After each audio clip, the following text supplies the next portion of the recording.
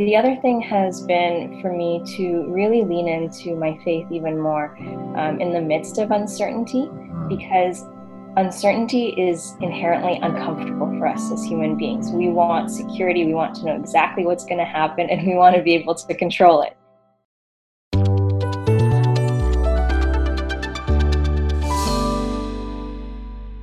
How do you think COVID-19 is affecting the mental health of people throughout our country? How is it affecting Canadians? Today, we are going to address that question with three professional clinical counselors. First of all, joining us in this special discussion are Ruth and Elvis Bajabi, who are the co-founders of El Piso Counseling Services in the Greater Toronto Area. So welcome, Ruth and Elvis, and thank you for joining us on It Is Written Canada. Thank you for having us too. We also feel so very honored to be able to have Nina Lim, who is a registered clinical counselor in British Columbia at the Langley Youth and Family Services. Welcome, Nina. Thank you for having me. We are so looking forward to talking to you all about the realities of this pandemic in affecting mental health, working in the counseling profession, and how your faith helps you personally to face this crisis. Let's begin with a word of prayer, and then we'll dive straight into our questions. Ruth, can we ask you to pray for us, please? Sure, let us pray.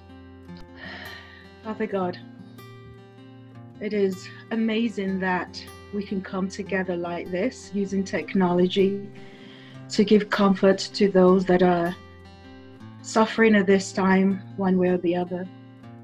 We are so thankful that we have you as God, that we can reach out to, that we can talk to, that we have hope in, that we have trust in, that we believe that though things may be falling apart around us, you are still the rock of all ages. You stand firm, protecting and guiding us. Father, we ask that you'll join us in these discussions today, that whatever we say may be informed and may be directed by you. And I pray, dear Lord, that somebody out there who's listening to this may find comfort, find healing, and find restoration one way or the other. We thank you, dear God. Amen. Amen. Thank you, Ruth. So I just want to be clear on these terms. When we talk about mental health, it has been said that the only security for any soul is right thinking. And the Bible says that as a man thinketh in his heart, so is he, in Proverbs chapter 23, verse 7. So from my understanding, now you can correct me if I'm wrong, but mental health is all about how we think. It's how we feel and how we behave. It's really about wellness and not just the absence of illness. Ruth, am I on track? Yes, absolutely. We say physical illness, we know that means that something's wrong with us physically. Mental illness means something wrong with us mentally. Yes. And so mental well-being encompasses physical, emotional, psychological, mental, spiritual, everything holistically that makes us function well on a day-to-day basis. So when we have this discussion, we're just very crystal clear, and I know that you as therapists understand this, but for our listeners, that everything that's being shared here is absolutely, we're not going to share something that is confidential, that it's something that is just general, and if there's anything that's specific, you already have permission to share that, obviously. So just want to make those ground rules clear. Okay. So Nina, I want to begin by asking you, what are some of the primary mental health challenges specific to COVID-19 that your clients are presenting at this time? Yeah, so I think it's been a wide variety of experiences for people. Some people are not feeling a huge difference in the way that they're coping. And then I'm finding that the responses tend to be either very stressed out and anxious, and almost more of like an angst because of all the uncertainty of what's going to happen, what is happening, how accurate is information, it's always changing. all those things. And then I think on the other side, I'm noticing quite a few people experiencing a lot of numbness, a lot of just so worn out, not feeling anything anymore. So kind of on the spectrum, those two things generally, I would say. And I think there's other things in terms of how it's impacting family life and home life for people. So lots and lots of families are staying home, parents are working from home, which is a new dynamic, right? They're trying to figure out how to support their children being home, support their children missing school in online education, and also being parents, working from home, all those things. So we've been noticing that a lot of kids are kind of using screens a lot more these days. So we have our concerns about how that's going to play out and the impact it's going to have in the coming months and years. So what type of problems is associated with that, Nina, with the long periods of screen time? Yeah, so there's quite a lot of research about the impact of screens, especially on younger children as their brain is developing. There's a lot of research of screen time being associated with harming development, just even brain development, impacting children's ability to be able to connect with others socially, impacting sleep, impacting emotion regulation, just a whole wide host of problems that go along with it, really. Mm-hmm. Is this watching things or looking at screens a lot, is it addictive? How does it help them with their schoolwork at all, or does it affect their schoolwork? Certainly. So screens are shown to be extremely addictive, and I think that goes for both adults and children. And it has a huge impact on attention span, which I think is our primary concern as children are getting very high levels of screen time right now, as parents are trying to juggle working from home and keeping their kids occupied and kids actually having to be online for school. So yeah, we have some concerns about what is that going to look like for attention span in general. I always, Renee and I always, as when we have our children growing up, whenever they were quiet, we knew they were probably getting into trouble. So I always say that a noisy child is a good child because they're exploring the world. And so when they're kind of sitting there, you know, just quiet like that, it's not always the best thing. I mean, it seems like it's good for us because we're getting our work done, but something's happening to them. So how can we help them to set boundaries? Yeah, I think that's a really important thing to consider, especially because, like I said, children have developing minds and they do not have the same impulse control that adults do, which means that it's up to parents to be able to set boundaries for them. So I think the starting place is for parents to be able to monitor their own screen time. And I think that's a very hard thing for most adults, is to be able to set limits for themselves. If a parent has a hard time doing that, it's going to be very difficult imposing those boundaries on a child. Children will see that being modeled to them and that the words don't match up. So I think that's one of the first places to start, is being able to, as adults, monitor our own usage and then start to set limits for children. Wow. That's a big thing. I mean, asking a parent to do that is, yeah, they have to do that first. Yes. So what are some tools that you would give them to battle these issues? Yeah, so I think a big part of it has been really doing a lot of normalizing, right? That this is something we are all going through, and this is really new for most of us. Almost everyone has not been part of the Spanish flu or has not lived through that. So this is something completely new. We're all trying to navigate it at every level, right? And when we deal with new things, it is going to be hard. And we are trying to figure it out the best way we can. So there is going to be very uncomfortable feelings associated, very difficult times, and that's okay. So I think the first part is normalizing. The second part is really giving people, helping them to have permission for themselves to feel whatever it is that their responses are, their reactions are, that it's okay, it's valid. It makes a lot of sense given our situation, so that people can give themselves space to move from those emotions. The more that we try to make ourselves feel better or numb emotions, the bigger and louder they get. The more we can allow ourselves to actually feel them, they can move on much quicker. So what type of things do people use to numb the emotions? Like to kind of shortcut it, to make it go away quickly? Yeah, so anything that becomes like distractions that don't help us process, but help us to just not feel. So it could be things like food. It could be things like TV. It could be social media. It could be even work. Anything to help us forget what we're feeling and doesn't allow us to process. Okay. So we want to escape.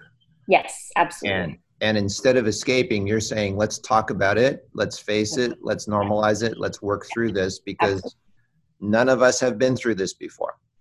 And so this is a new normal. This is, how do we establish new routines? How do we deal with this in a healthy way so that we don't actually make ourselves, dysfunctional?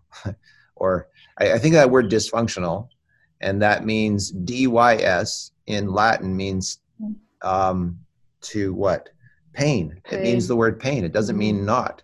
So most people think dysfunctional means to not function, but dysfunctional means to function in pain. So when people are functioning in pain, what do they want? They want the pain to go away. Right.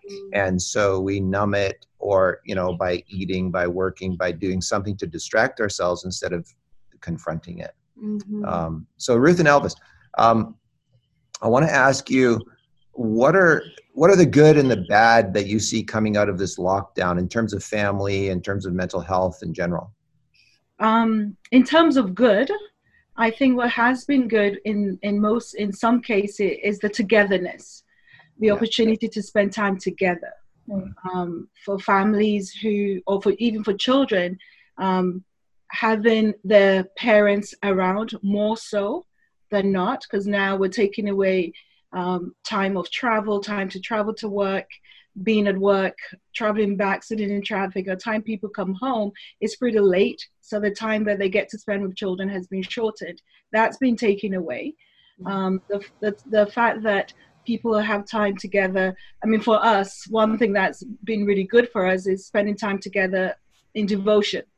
We have adult children, and so they've left home and they've come back, and now we're able to sit down once a day to have devotion, actually each person take it in turns, to lead out in worship and talk about some of their feelings and some of their fears, playing together, eating together, learning new things together. Those are some of the good things that's happening. And just the mere fact that for some people, it's fortunate that maybe they have all the members of their family under one roof. And so that definitely takes away some of the fears and the anxieties, not knowing what's happening to their family member. But if everybody's under one roof, they know that they're together, and they're not, in danger of some sort.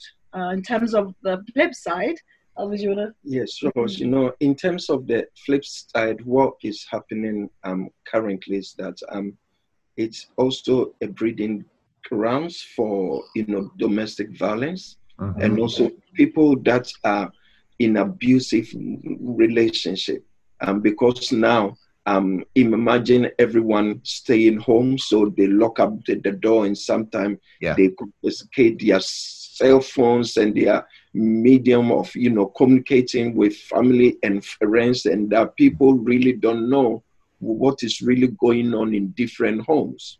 And also some of the other challenging bits that also comes in it is people that have not been able to communicate effectively and are not able to relate to each other, and they use work to self-medicate some of the issues.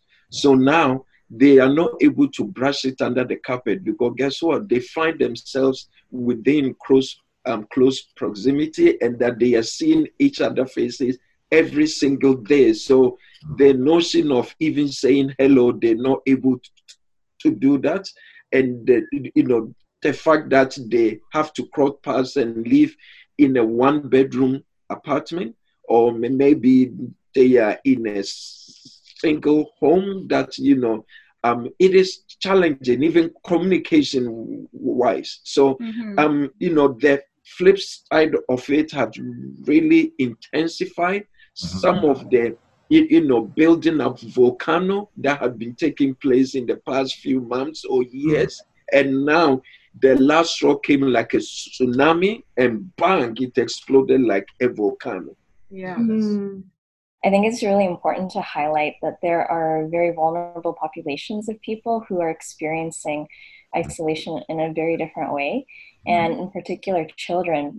We know that there are a lot of children for whom school is their safe place. This is where they are able to get away from certain things at home, and they're flying under the radar. We may not know who they are, but we know that they exist. Yes. And I know social workers and we as clinicians, we do our very best to identify the children that are at risk, but there are plenty that fall through the cracks. And this is an especially hard time for them because their safe place isn't there right now. Yes. So I think that's something for us to be really cognizant of, and our social responsibility, that if we hear something, if we know something, if we notice anything, that we have to say something. Absolutely. So you're saying their safe place was school, and now they're not able to go to school. And you're also saying that this is a problem that's already existed. But now that they're locked down, they're stuck at home, it's actually compounded the problem. Yes, absolutely. Yeah. So, I mean, if we have, viewers in there that have tuned in and they are listening, we would encourage that if you have your children that are friends with vulnerable, children, and they are noticing some of the signs, be the voice for the voiceless. This is where you have to listen to your own children, talk to you about their children, and about their friends. Thank you, sweetheart. And for you to reach out for help on behalf of those vulnerable. So, Nina, with the constant influx of bad news going around the coronavirus, this can obviously raise levels of anxiety. And so how can people stay well informed, but at the same time protect their mental health as they're getting all this influx of information? Yeah, so the way I kind of think through this is that extremes in any direction are not always going to be helpful or healthy. So keeping our head in the sand and pretending like nothing's happening isn't going to be the most helpful response. And yet also trying to consume everything and every piece of information that's out there is going to be really overwhelming and probably anxiety provoking as well. So what I think is important for us to realize is that everyone has different capacities and everyone responds differently. So a lot of it isn't going to be about hard and fast rules of how much time you should spend or anything like that. It has to be people knowing themselves and knowing what their capacities are. And it changes from day to day based on what's going on in their life, based on what their mood is that day or how the weather is even. So knowing what can we handle today? What can I handle? Is today a day where I just need to take a break from all of this and just not check my phone and not check social media or the news? Or is today's a time where I need to get a little bit more informed and have like healthy choices around that? So knowing our capacity, I would say, is probably one of the most important things. So Ruth and Elvis, I want to ask you this question. How can people support their friends or family members whose mental health is suffering because of this pandemic? I think that one way that people can be supportive is, number one, calling them to check up on them. And sometimes in our minds, some people may feel that your physical presence there is what makes the whole difference. But when you FaceTime and people know that, hey, are you okay? I was thinking about you. Is everything okay? And we know our friends, we know our family members very well. So even the tone of voice of how they might respond to you, either on the phone or maybe you have video called them, you know how their mood is like. And this is where you put on your listening ears. We always say that, God gave us 2 ears and 1 mouth. We should listen more than we talk. So this is where you utilize your listening ears, that when you listen, you hear more. So it's not about listening to really respond, but like Stephen Covey said, he said that you listen to be understood. So you're listening beyond listening to have a deeper understanding. So if you notice that they are, withdrawing, their mood have changed, or maybe they are feeling less motivated, then this is where you put on your heart on to say that I am here for you. You are not alone. And if you need any help, I can connect you with your family physician, or maybe connecting you with the, a mental health professional, maybe it's a counselor or psychotherapist or a psychologist or psychiatrist, to reach out for help. And also our church leaders can also be a support system, or maybe you can reach out and you say that, who do you want me to call for you right now? And it could even be your school teacher. And this is where you reach out to all those support systems. People would come swiftly to your aid, and we can all work together to support loved ones that are going through a lot of turbulence right now. Yeah. You are counselors. So how do you manage your levels of stress going through this, or even burnout? I mean, you are human beings as well. And so although you're counselors, can you give us some tips on how you manage it yourselves, and how you can, how do you help yourself, boost your mental, spiritual health and resiliency during this pandemic? Yeah, so for me, a big part of my self-care routine, even outside of all of this that's been happening, has always been exercise. I lean on that very heavily because it helps me to clear my mind. There's so much research about the impact of exercise on your brain, the impact of it on your mental well-being. So definitely that I continue to do all throughout the social isolation. The other thing is also knowing my own capacity and listening to my body when it's probably enough for the day, and just letting that go. I think a lot of the times, a lot of us have way more time right now, but most of us are not resting more. I think we have a huge pressure to be productive and to get things done, not taking into account the high stress that is on our bodies in the last month, right? And the impact of that.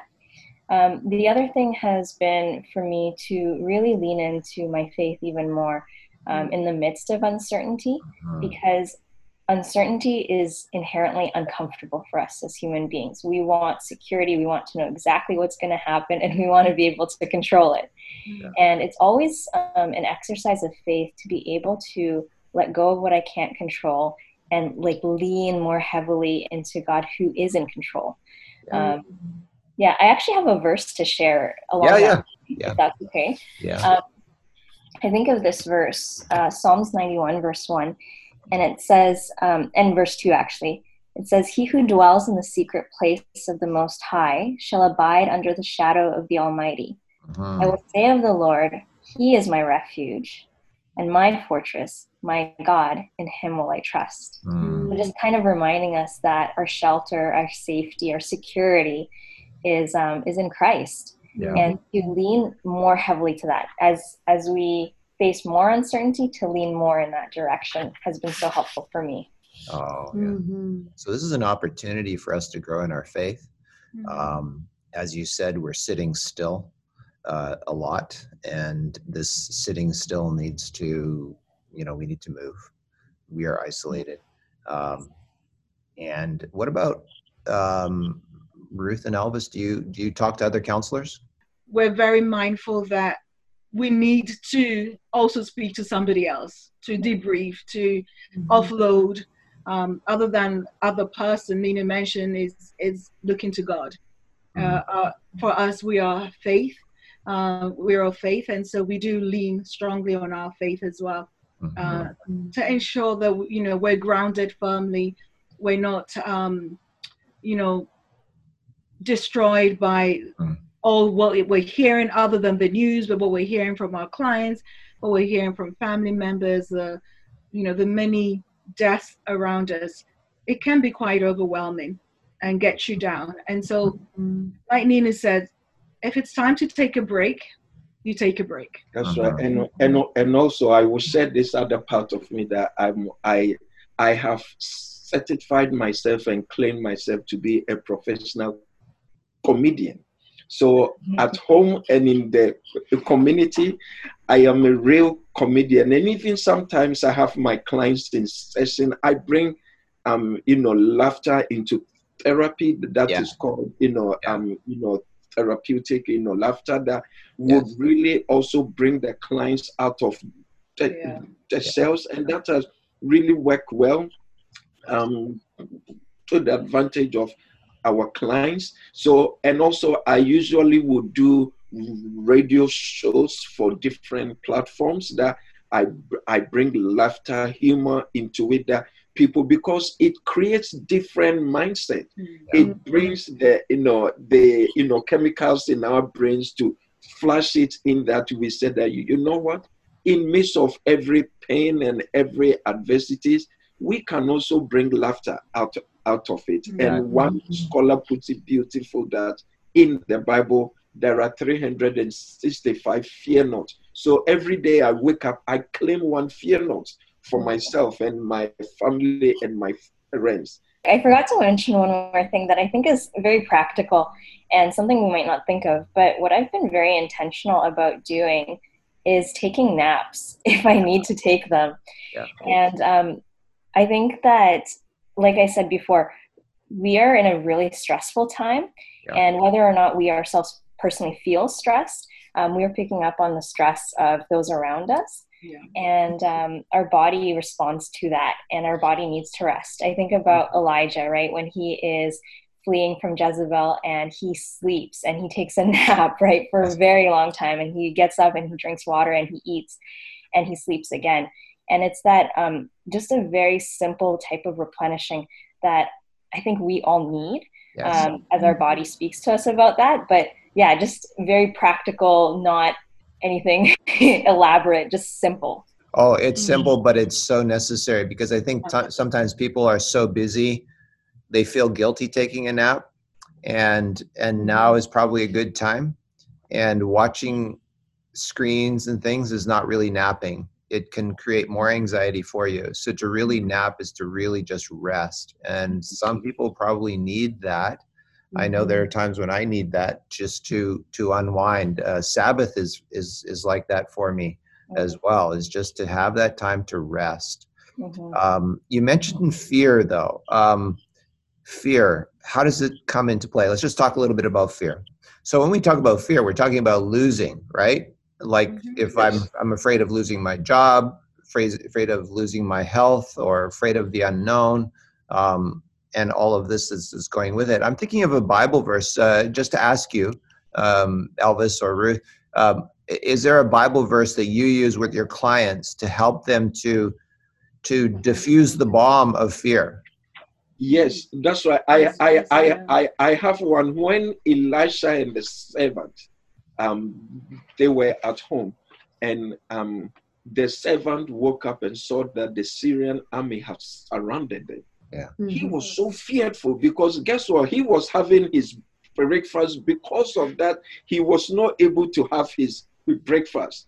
So he connected with Elisha and said that, alas, my master, we are doomed. Death had come upon us. What shall we do? But we're looking at Elisha that was not fearful. Why? Because he had the strongest knowledge, and he knew that the God of the universe was always there to protect us. So Nina had expressed, he that dwelleth in the secret place of the Most High and abide in the shadow of the Almighty.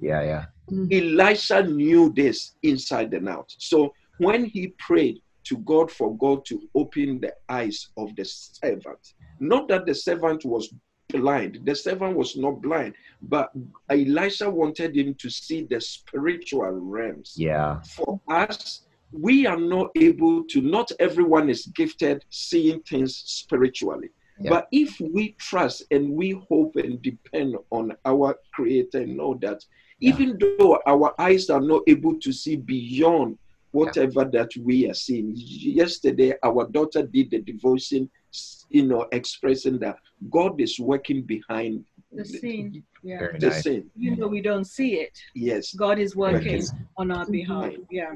Yeah. Very nice. We also, in terms of fear, as Christians, as believers, especially those of us who believe in the prophecies, we do know that these things will come. Yeah. God hasn't promised us a life without turbulence or troubles or things like that.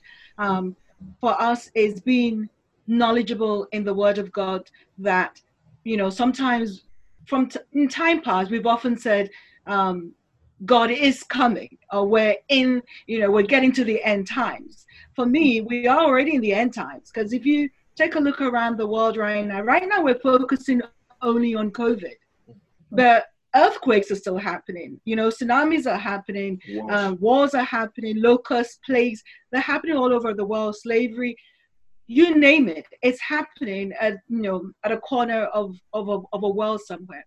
But if we have knowledge that this is prophecy coming to pass, then we have God, we have faith. And so we shouldn't be as fearful as people of the world, because we know God has told us this will come to pass. And so when you have that knowledge, sometimes we're fearful. It's because we don't know. We're afraid of what might be, or what we're not aware of. But we're aware. We know that these things will come to pass. And because we know, God has also promised that He will keep us. He will not let things harm us or let things come to us that we're not able to withstand. Very good. And so though it is a tragedy that people are dying all around us, a lot of people are dying around us, in my mind, I'm thinking, you know what, God, maybe God is letting those who need to rest at this time rest. My time will come when God may say, hey, you can't withstand the next adversity, so hey, go to sleep so that you can, so you won't curse me and die. So I'm encouraging us believers that let's take hope in the knowledge that we have, knowing that God is always, even when we don't see Him, He is right with us in the thick of things.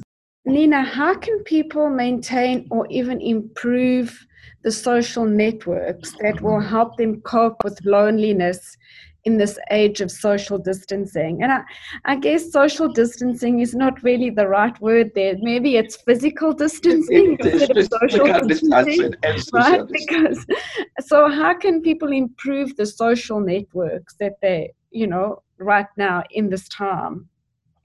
Yeah, so the first thing that comes to mind is that, like I said before, this is new for all of us. And so we're navigating this new thing, which means that we're not going to do it perfectly. We're going to try different things. We're going to see how it works, try it on, if it fits or it doesn't fit. So it's kind of right now is like the time that we're trying to be creative and figuring out how to be social in this context, right? Without necessarily seeing each other.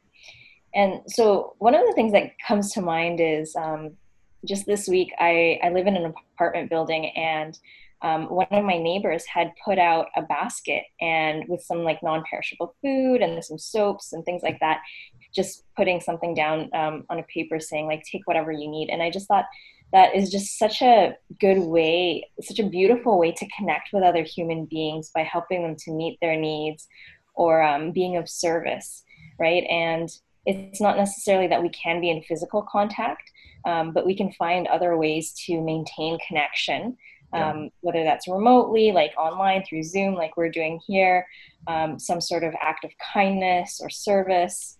We got to be creative now. Our final question I wanted to ask all of you is, what mental health related counsel would you give to someone or people who have been diagnosed with COVID-19 or have relatives or close friends who have been diagnosed or even passed away as a result? There's all these different layers, and we're talking about different experiences and different people having different responses to different experiences, right? Mm-hmm. But something, a thread, I think, that kind of weaves through all of those things, whether it's somebody we know who's gotten ill, or somebody has passed away, or we ourselves are sick. So the common thread is, to me, one of grief and loss. Right? Whether loss isn't just loss of life, loss is loss of job, loss of potential, loss of something as simple as a dream of graduating from high school, right? Just losses all throughout. Being able to grieve all of those things, I think, is an important step. And recognizing what we would deem like small losses, right, as losses in and of themselves. So right now, for example, children, a lot of them are grieving losses that we may not necessarily understand. The loss of having a summer where they hang out with their friends, it may not be happening, right? So just those losses, being able, just like we would grieve somebody's passing, we grieve losses that we're experiencing at all different levels. I think it's really important that in addition to everything else, is to acknowledge. One thing that sometimes we don't do very well, or sometimes we say, hey, at least you're alive, or at least so-and-so. And in making those statements, we kind of minimize people's emotions. And like as Nina said, every emotion is valid at this point, because every loss is, is in perspective. My loss, your loss, is really how I see things, or how we see things. So being able to understand what everybody's going through, validating, acknowledging and validating, and just helping to normalize, or helping to create something else, so that it doesn't have to be a complete loss. Thank you, Ruth. And thank you, Elvis. Thank you, Nina. Thank you, Nina. Very, very good input. And we have come to the end of our time, but just focusing on the scriptures, what Jesus said, and remember his words where he said, it is written, man shall not live by bread alone, but by every word that proceeds out of the mouth of God. And that is our direction. So thank you all. Thank you. Thank you so much for your time and for joining us today with this panel discussion. Thank you so much for listening. If you would like to watch a video of this podcast, please visit iiw.ca. Or you can go to IIW Canada YouTube and click on the videos tab. Once again, thank you so much for listening.